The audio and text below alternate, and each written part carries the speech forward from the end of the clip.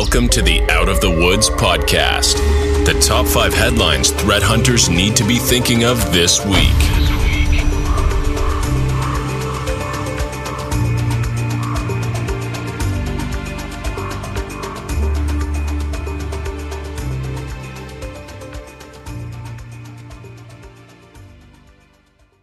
Hey everyone, welcome to another edition of the Out of the Woods Threat Hunting Podcast.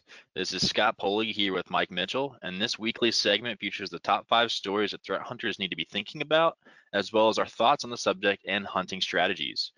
With that, let's dive into the top 5 threat hunting headlines for the week of October 31st, 2022.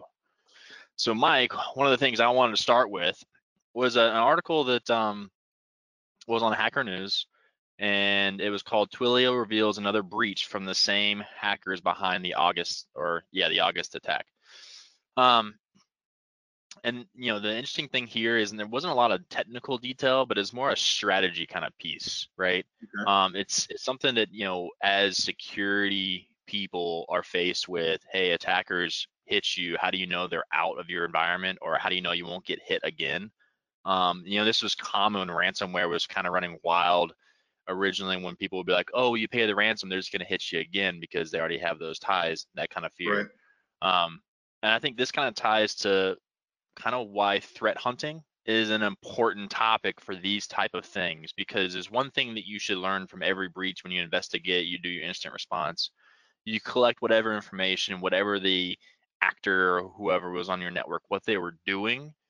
And if you're able to create effective hunts, you hopefully can root out any other place in the network that you didn't find, so you can make sure you're more holistic across your network. And then 2, it gives you a place to where if you were to then do reoccurring hunts on the same behavior for a period of time after the breach, you hopefully will root out any other activity that may show up. Say you kicked them out, but they were able to get in the same way you didn't see before. You'll at least know that they've landed again, and to then do more in your incident response. And you scrutinize the systems that they touched before, especially if you don't rebuild them. And in this case, there was a lot of credential access, or through social engineering and through SMS kind of trickery. So I thought that was good. Now the nice thing is the company did adopt a more robust 2-factor solution instead of relying just on SMS stuff. But I don't know what your takeaways were when you kind of saw this as a headline. Yeah, so it's interesting, the topic around reinfection, if we can call it that. It like, to your point, it didn't go into too many technical details. I would imagine. So this was a named hacking group. It looks like Octopus and Scatterswine. And so we can assume that they have a baked set of infection change, or TTPs, behaviors that they use to get access. And they did call out the phone numbers, the fake spoofing, the SMS and login pages to get credential harvesting type activities. But I would assume, to your point, it's probably not a reinfection. It's probably something that was lingering in the environment that they didn't catch. And so we always talk about proactive threat hunting, going to find the bad behaviors in an environment that you don't already know about. But I think there's a process, and I know a lot of different teams, digital forensics, incident response teams, it's more of a reactive hunt, right? So something's in the environment. Now let's go hunt down those behaviors, those TTPs, those artifacts, to find if that organization, so-called landed and expanded. Right. And so I would assume that this was probably the case. They probably did not get reinfected again, I would hope, right? You would hope they would clean up some of those points of entry. And it looks like they try to mitigate this with additional, to your point, 2-factor, additional layers of control for the VPN, security training, social engineering. I don't know how many users this organization has, but as you start to grow and get in the thousands, you're going to have a weak link somewhere in that chain. So I think this really does speak to your point, the importance of not only proactive threat hunting, but reactive threat hunting as well. Taking the same mindset methodology, but looking for a known entity in your environment, and not the indicators of compromise, but kind of the behaviors and the things that are anomalous to what should have been there. Yeah. So I don't know. You want to take the next one? Yeah, absolutely. So the next one is Bleeping Computer. And this is centered around an open source tool that scans AWS private buckets, or excuse me, public buckets for secrets. And so, with, developing as code, you have, a whole topic around dev app security, DevSec. There has been incidents where people will publish their private keys in S3. A lot of times it's in configuration files for maybe it's Lambda or functions that they're running.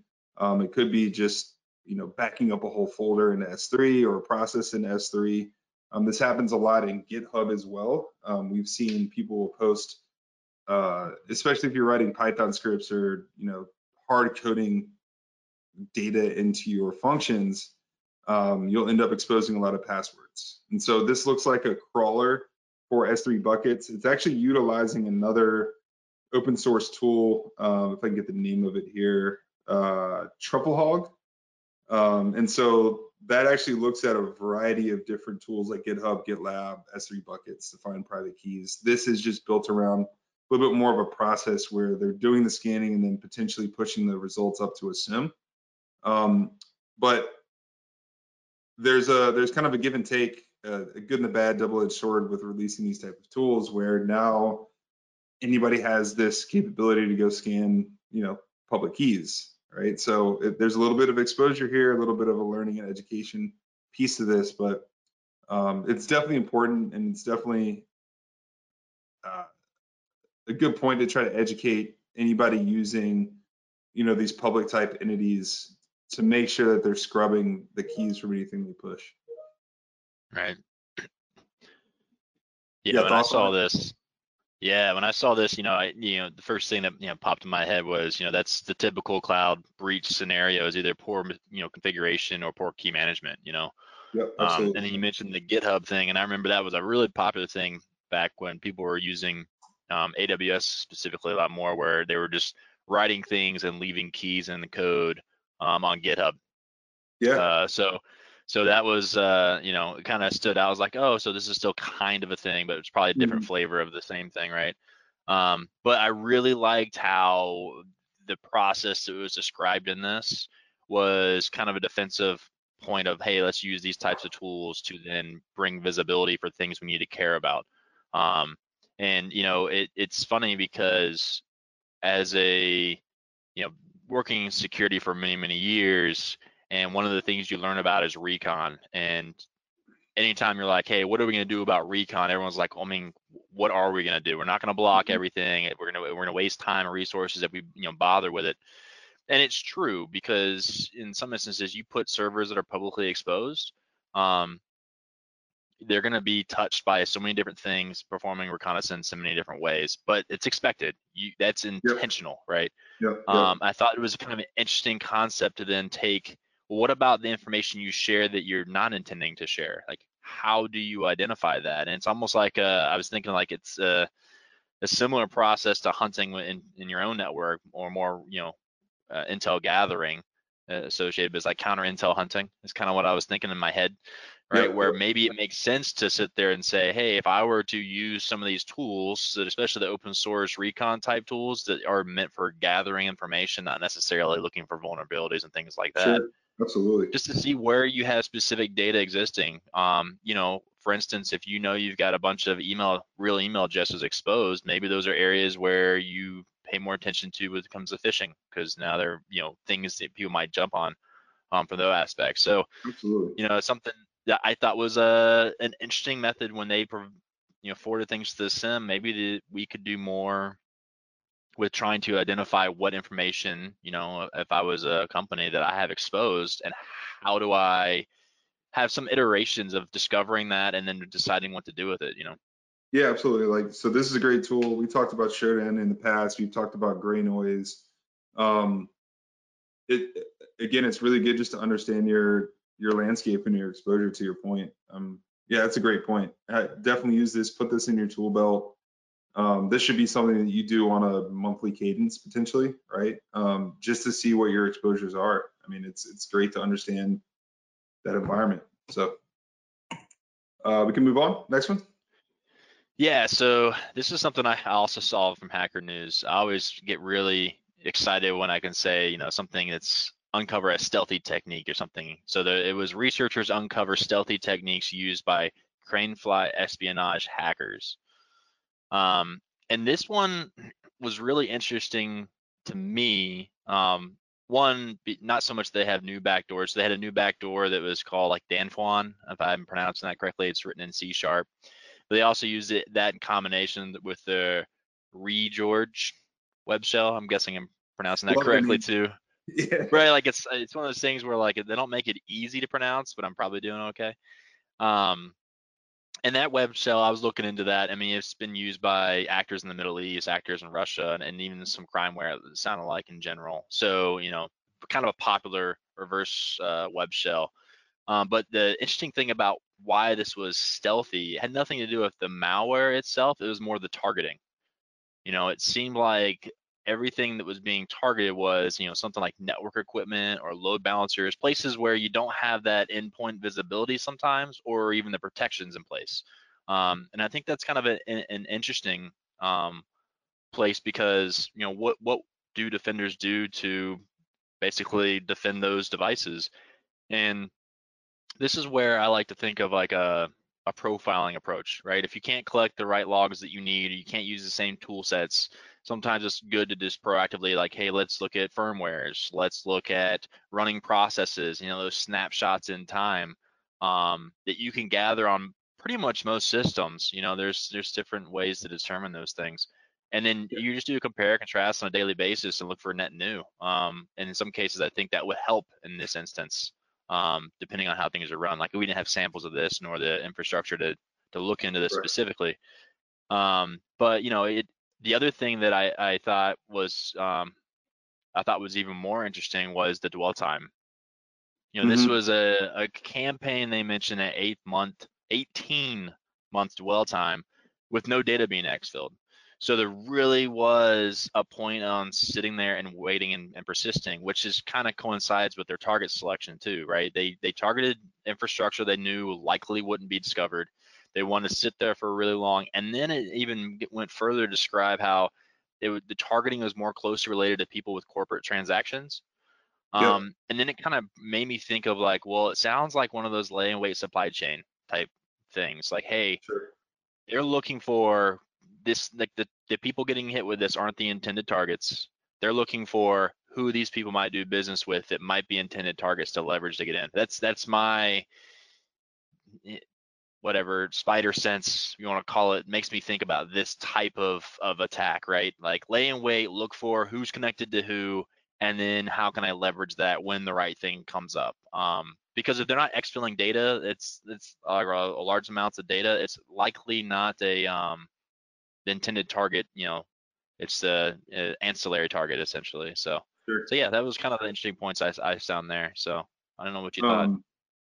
Yeah, no, I think it's very interesting on what they chose to attack. To your point around the deploying the backdoors on network appliance tools, and you talk about that long dwell time. Typically, these tools aren't being updated in a monthly fashion. So I feel like they didn't risk doing like a firmware update or updating the BIOS or something on a load balancer access point, or any type of those networking tools would have caused them to lose that backdoor. So you can kind of sit there a little bit longer. 18 months seems it's a very long time. But again, to this article's point, you typically won't throw EDR tools on a load balancer or a wireless access point, right? I don't know if they were actively connecting to that backdoor, or they just kind of left that access open. But again, from an anomalous hunting perspective, your wireless access point should not be reaching out to external addresses for regular updates. Maybe some NTP time checking, but not typically going out and connecting to anything on a regular, consistent basis, especially over 18 months. If it wasn't connecting to the previous 18 months, right? So there's some anomalous understanding you should probably have for those tools. You got a point on that? You made me think of something, and that is something to always take note of, especially if you're using like vendor-based tools for this, not like you're loading some sort of software onto like your own Linux box to run these types of capabilities. And this really applies more to network equipment, right? You usually don't build your own router and then install the software you need, right? And that is pay attention to your vendors, user agents they use. They usually call back home, to check for updates, check for things like that. But they often have their own fingerprint of their own user agent when they connect home. So when you see network connections with user agents that aren't consistent with those devices once you've profiled them, it's a dead giveaway from a network visibility perspective, right? That I think it'd be easy to pay attention to. So. And then from a point of infection perspective, I would imagine that they were getting access to these tools based on maybe some sort of critical vulnerability in those capabilities of those tools. Otherwise, they would have to pivot from an internal infection over to those tools to install a backdoor. And I'm sorry, I don't know if the article mentioned how they were gaining. Yeah, they didn't touch on the initial access piece, but yeah, it'd be interesting to see how they got to those specific devices.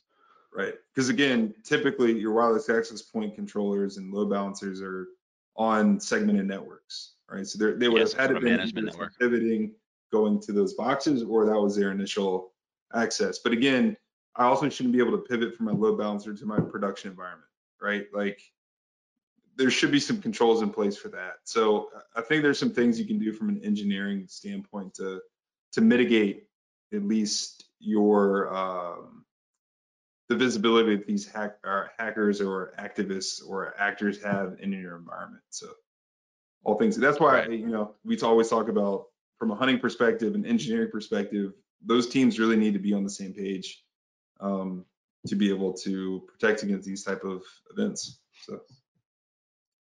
Yeah, especially like that's something that you should definitely have a good understanding of infrastructure for visibility concerns, because like we preach visibility, you can't hunt what you can't see type mantra, and this is a prime example of where you could have blind spots and you should be looking to see what you at least can see for these types of things or infrastructure, right?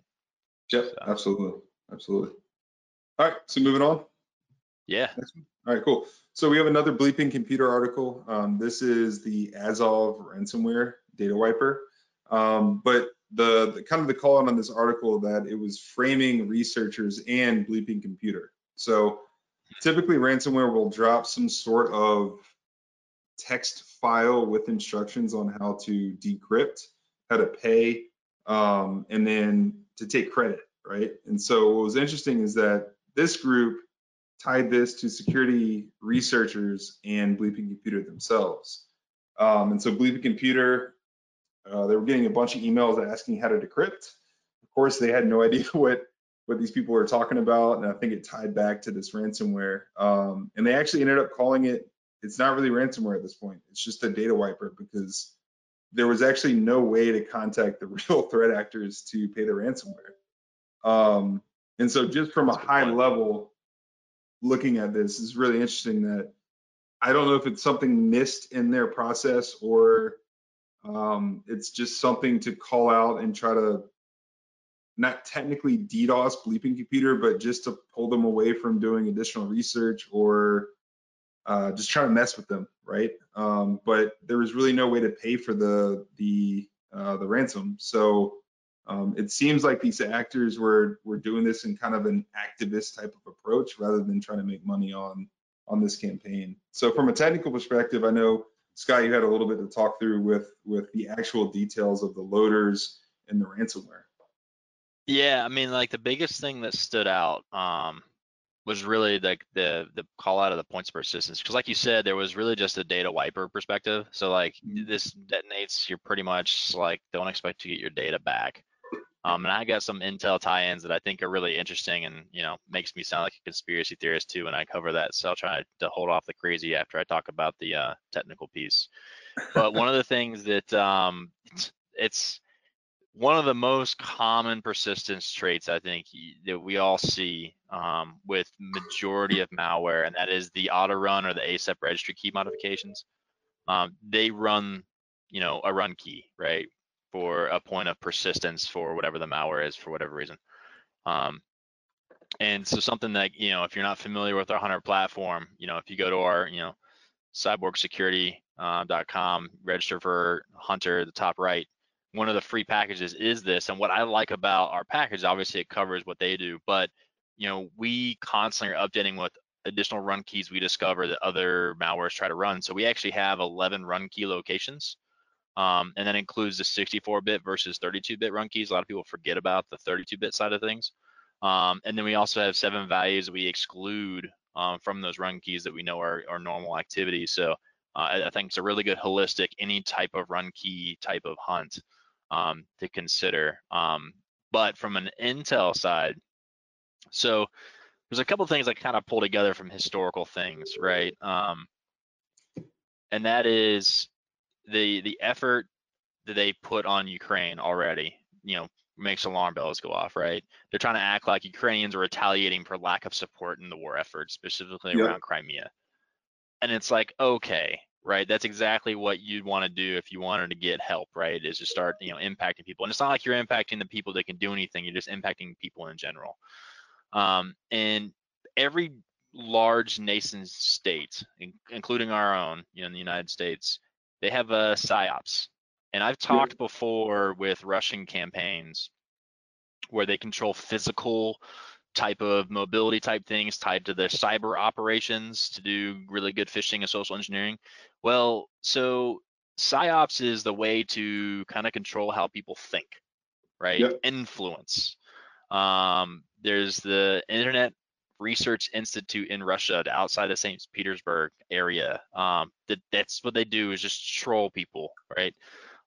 And this just sounds like a really interesting technique to now merge your cyber operations with your PSYOPs stuff. Because one of the things they mentioned too is the wiper takes the name of the Ukrainian Azov Regiment, which is a controversial military force that was allegedly associated with the neo-Nazi ideology, which kind of goes back to what Russia's stance is on the war. And then second, they're targeting media outlets and information outlets. That's kind of a fascist move, right? So Bleeping Computer, malware hunting team, the researcher that wrote the article specifically, and then the 2 other researchers. I mean, these are people that are constantly putting out information that's happening with the cyber capabilities Russia's utilizing against Ukraine, consistently. So obviously it was kind of a backlash, right? Of like, hey, you're constantly saying all these bad things and they're trying to control the message. And then something about misinformation campaigns, which I think is very interesting, tied to ransomware, and in this case is a data wiper though, is misinformation campaigns are successful when not based on what sources the information comes from, but based on the volume. So how you influence a large number of people is have a large number of people talk about it, because it seems like the more people talk about it, the more it has to be true, that kind of ideology. And so you start hitting people with ransomware or a data wiper, and people are getting mad, and they have all this information that's included, like, oh, well, they say it's Ukrainian, they say it's this, that, and other. Well, now you're spreading information from a source that is not you, and it's a very creative way to almost do that. I mean, like I feel like Russia is very good with the Cold War techniques, and it feels very much like that. So, like I said, no factual information other than tying things together, but that's kind of how I see this playing out, right? No, you brought up a lot of really good points on the misinformation and the PSYOPs piece, but where it gets interesting with how big the internet is, it's hard to attribute this and do any type of attribution to Russia. This could just be a couple of people doing this on their own, tying it back to the war effort, Russian supporters or whatever that may be, right? This could be Americans doing this, right? Like, unless we really dive into the process, it's hard to do any type of real attribution on these type of events, right? Because this doesn't seem very, trying to use the right word here, sophisticated in its approach, right? I think they even missed the payment method for the ransomware. That's the other thing that was interesting is, so NotPetya, historically, Russia did the NotPetya attack. It was supposed to be ransomware that hit everything. Well, they encrypted everything with no way to recover the data and staged it as ransomware, and it wasn't ransomware. So similar technique here, where they weren't really trying to help people recover anything. It was just a blast of, hey, we're encrypting everything, and there is no key. So yeah, like I said, it sounds, it makes, this is the idea of why it's really hard to talk about these things, because it makes me sound crazy, right? But these are just historical facts that are Sure. kind of, potential ties, and this is kind of why threat intelligence exists as a thing. Like, how can you connect the red lines to stitch and make the big picture, and is it credible? So yeah. Yep, absolutely. And that's just putting your intelligence hat on and, tying things together like you typically have to do from a hunter's mindset methodology. Yeah. So, I mean, it makes sense. All right, next one. So yeah, this one was from Info Security Magazine, and it's ransomware is being used as a precursor to physical war. I thought this was interesting on a few aspects. Obviously, with cyber being what it is today and how technology is so integrated, and we know we have cyber forces. I mean, that's been very, very clear. Not really a surprise, right? There is a reason why people are going to be leveraging ransomware, and we see it with the war with Ukraine and Russia. There was a bunch of different cyber operations and a lot of ransomware and data wipers happening in conjunction with the war. So the thing that, what kind of perks me up when I look at this is, okay, so when you start looking at what are threats to you, you kind of figure out where do I sit as a company, like what part of critical infrastructure, because war efforts usually target critical infrastructure and other types of things that are associated with that. So then you kind of have to start thinking about where are your real threats and how are you going to prepare for those, because there's more likely that ransomware might hit you from not just a standard ransomware, like the scale of the ransomware attack might be slightly different. So it's kind of like get you thinking about the right threats and the right planning cycles for some of those things, and pay more attention to the geopolitical stuff. I think is important. That should always be part of the intel side of the house.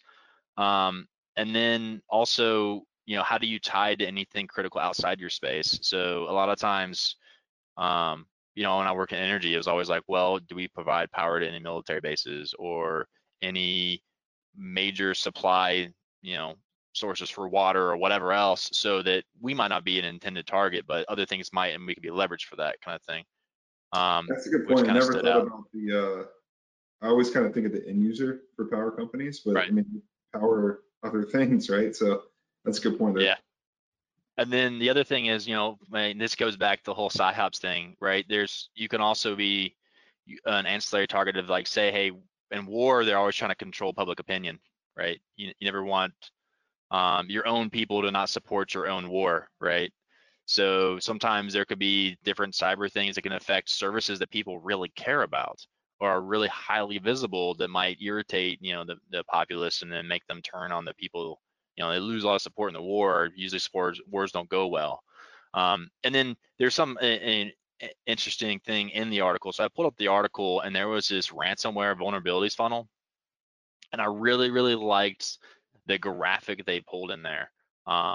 And it was so you actually had to go to the report. There was a report link in there, and the graphic is a funnel, and it basically starts in small where it says like the trending active exploits, because they're making a call out to like how many vulnerabilities are being utilized by ransomware today. And then the funnel grows bigger to the CISA, like the key exploited vulnerabilities. They keep track of those. I think we talked about that last time. And then the next funnel was even bigger, and it's like tied to ransomware. And it's like kind of showing how, hey, here's what, things are being exploited actively.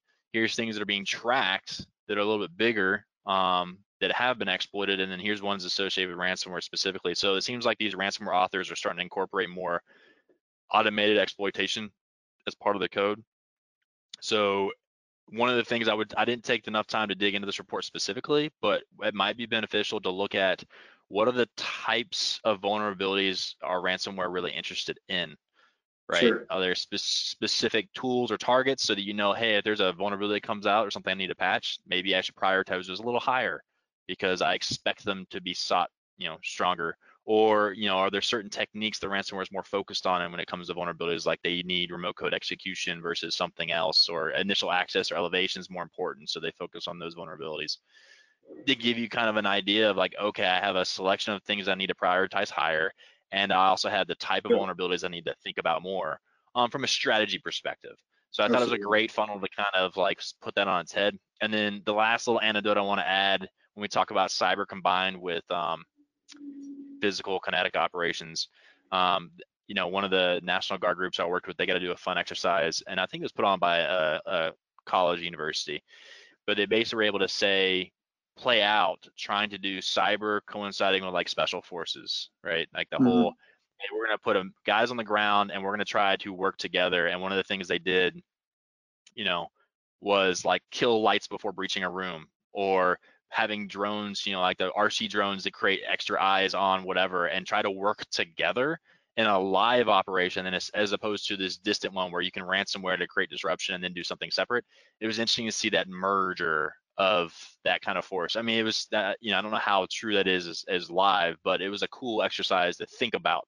It's like that spy games. You always see it on TV though, right? Like there's a guy. Yeah, right, exactly. Like, all right, access is open, blah blah blah blah, and they're like, I unlocked this door, I killed these lights, I can reroute the power, whatever it is, right? But it was kind of a cool concept, and I guess with them tying this here, maybe that's more of a real thing, or could be more of a real thing in the future too. So yeah, I mean, I got a couple points on this one. I think you're talking about categorizing the CVEs or the vulnerabilities based on the ability for ransomware to be the next pivot point in that execution chain. I think that's really important because you've mentioned this before. Why do I care about this exploiter vulnerability? Like, what can I actually do with this exploiter vulnerability, right? Do I get remote execution, or do I get shell, right? Or am I dropped into a sandboxed kind of like environment within that software where I can't break out, right? I think all of that's very important to understand, because there is like a class of CVEs that give you the next step would be ransomware, or eventually ransomware, because I have that to get to that point. So I think that'd be really interesting to categorize from a CVE perspective. And then as ransomware as a tool, I think there's a lot of things it does, and we talked about tabletops exercises on our podcast last week. Ransomware is a very different response than DDoS, than another type of cyber attack on an entity. And so with ransomware, I think it does pull a lot of people in a very specific direction, and it could be used to disrupt a lot more, at least from an internal environment perspective, than let's say a DDoS or something, right? So if I ransom an energy company and I basically lock up your controls, I mean, that's gonna cause a lot of issues internally, right? Outside of me just DDoSing some outside service or something like that. And then again, another point that you made is, at least within war, there are targets that could cause a lot of a change in trust in those users, like financial, right? Banking, water, right? Like there's a lot of targets that could, like hard targets that could be used from a cyber perspective that could cause a lot of issues from a cyber type approach. But that's the way war is going, right? I think there's a lot of, it's less and less kinetic. But I think you also got to consider the insurance complications there, because I think it was NotPetya where there was an insurance company that said that they don't insure for active wars. Well, can you imagine getting hit with ransomware and insurance is part of your risk management, and then you can't use it because they can prove there's some sort of conflict? Yeah, I mean, cyber insurance in itself is very interesting, right? I think there's like a 100+ increase in claims for cyber insurance over the past couple of years. I would imagine that those contracts are very specific to your point of nation state actors or active war. And again, the attribution is very hard to determine. That's the toughest part. That was exactly that country that did this to me, right? So they have very smart lawyers that built those contracts because they don't want to pay out this money. It's going to get very expensive for insurance companies in the next couple of years. But yeah, I think there's some common threads in some of these articles that we've been talking about, which is cool. But we'll just see how this plays out over time, you know?